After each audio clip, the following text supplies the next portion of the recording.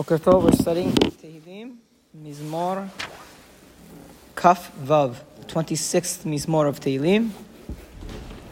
This is an interesting Mizmor in that there is a little bit of a divergence between the Peshat, as how I'm going to interpret it today, and how you will see it interpreted in some of the Perushim and in the Midrashim.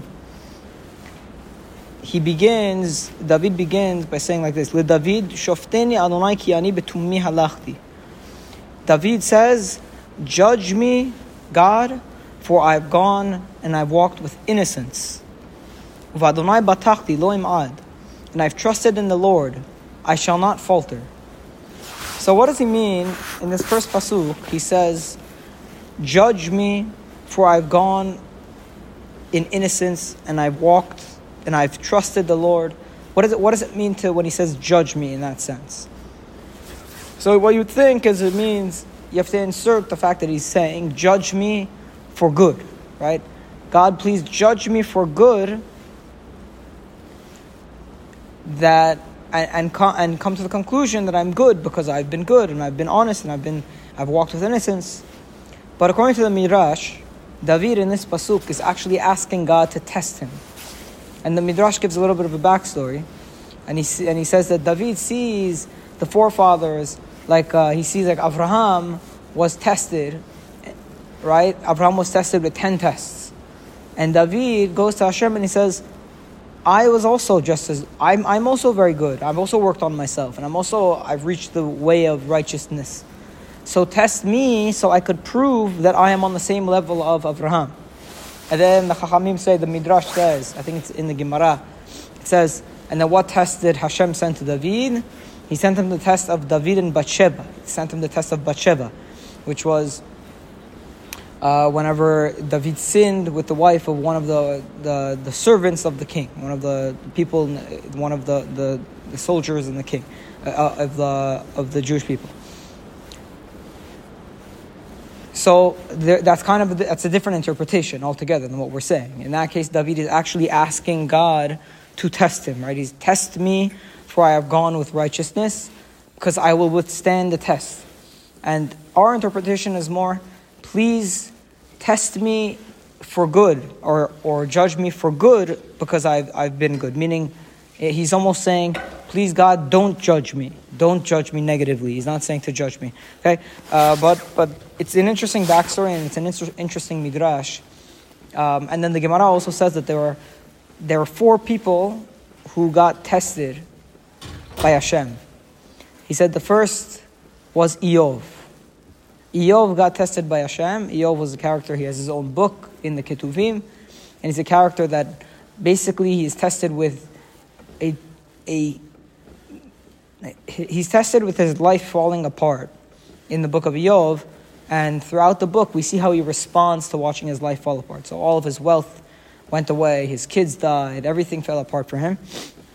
And Iyov responds by basically throughout the book complaining to God about his situation and saying that this is so difficult. If I were to go to judgment with God, I would have been just, I would have been right, not God. So Iyov, he gets tested, he gets challenged, he has some difficulties, and he responds by kicking, as the Gemara says. He kicked back. Then there was Abraham.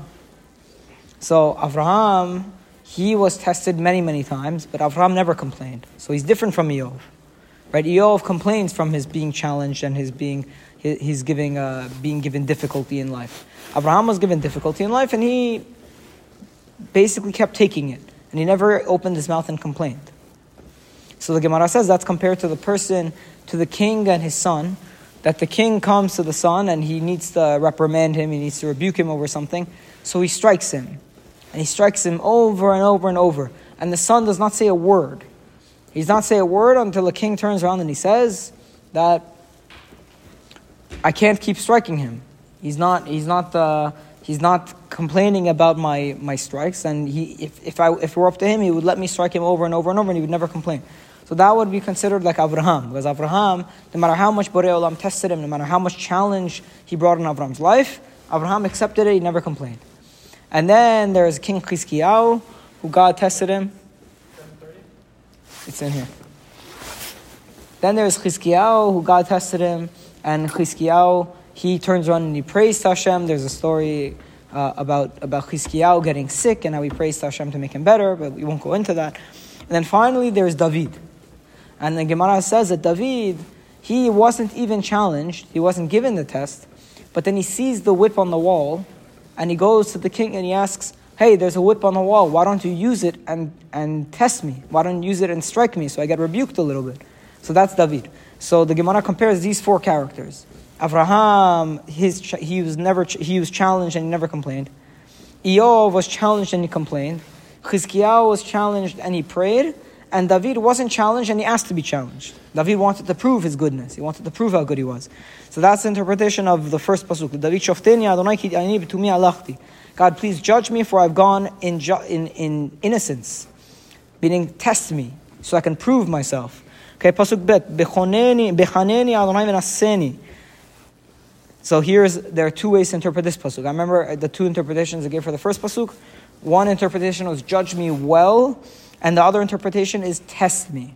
Okay, it's either David is asking God not to give him difficulty, meaning judge me well, or it's David asking God to test him so he could prove himself. These are two divergent interpretations of the pasuk. Two totally opposite. Yeah, two opposite interpretations. Yes. Right, exactly. You could. That's between the Peshat and the Midrash. You have these two opposite interpretations. Pasuk Bet has the same possibility. Behaneni Adonai v'naseni. Examine me and test me. Sorfa chilyotai v'libi, and purify my heart, my mind and my heart. Chilyotai means the kidneys, I believe. But in those times, they believe that the kidneys are where a person's thought comes from. So anytime you see chilyotai, meaning kidneys, in the Tanakh, it's referring to the mind more than anything. So purify my mind and my heart. Okay. So even this pasuk, you have two opposite interpretations. One is, what does it mean bechaneni? Bechaneni could be to test me, right?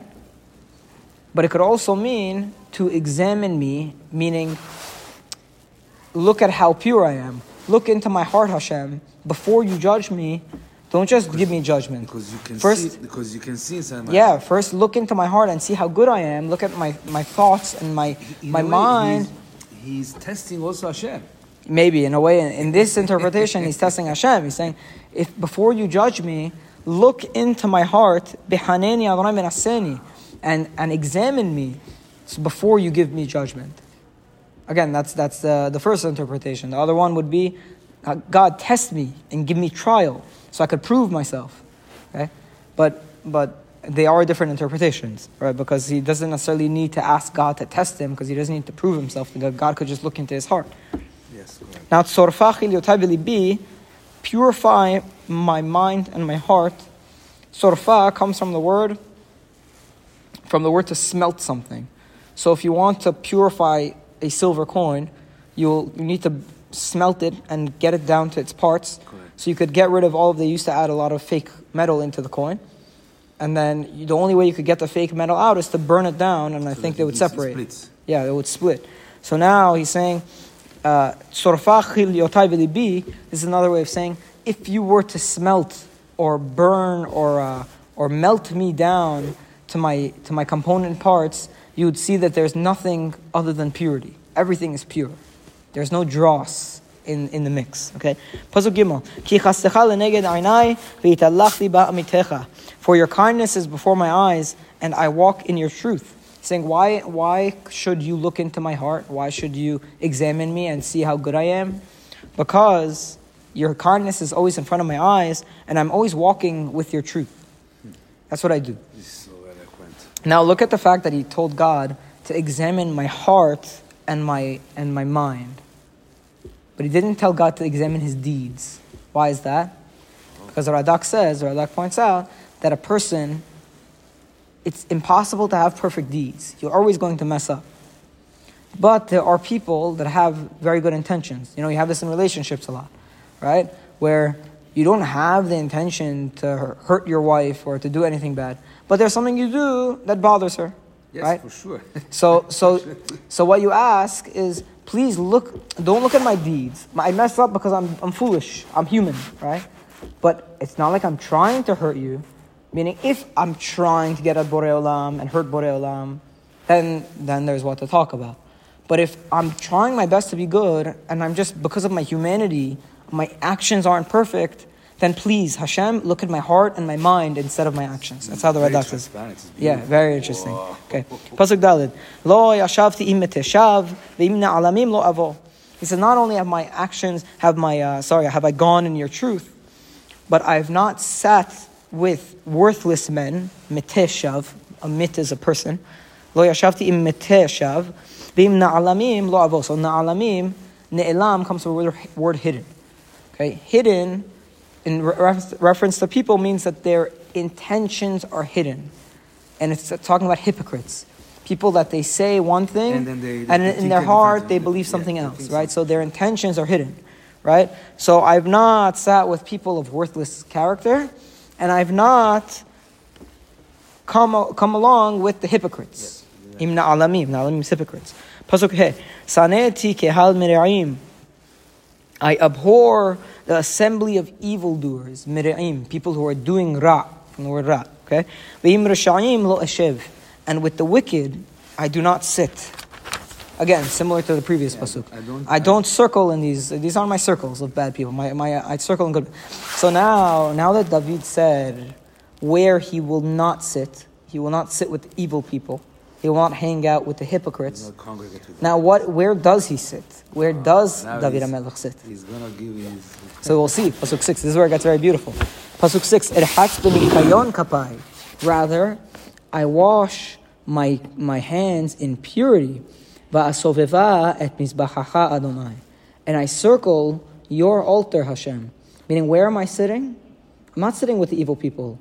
I'm clinging to your altar. I'm in the Beit HaMikdash doing circles around the Mizbeach. Lashmiya bekol todah ulsaper kol niflotecha. In the process, while I'm walking around your Mizbeach, I'm proclaiming thankfulness to you, and I'm telling ulsaper kol niflotecha, and I'm telling all of your wonders, as David always does. He does it publicly. Pasukhet Adonai ahavti me'on betecha. God, I love the abode of your house. I love your holy place. Umkom mishkan kevodecha, and the place where your glory dwells. So I love the Beit HaMikdash. I love the Mishkan. But he was not in the Beit HaMikdash. So from here, the Chachamim say that this Mizmor was actually a tefillah by David to allow God to build the Beit HaMikdash. Okay. This Mizmor is that. According to the Chachamim, there are two pieces of this Mizmor which are not found in the Peshat. One is David asking God to test him, which according to the Peshat is more David asking God to have mercy on him and to test him for good, not to actually test him and put him through difficulty.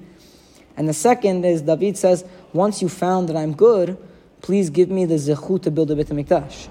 And to that he doesn't get the affirmative response. Okay? Still he got but Hashem told him, you cannot, but your son can. Right, exactly.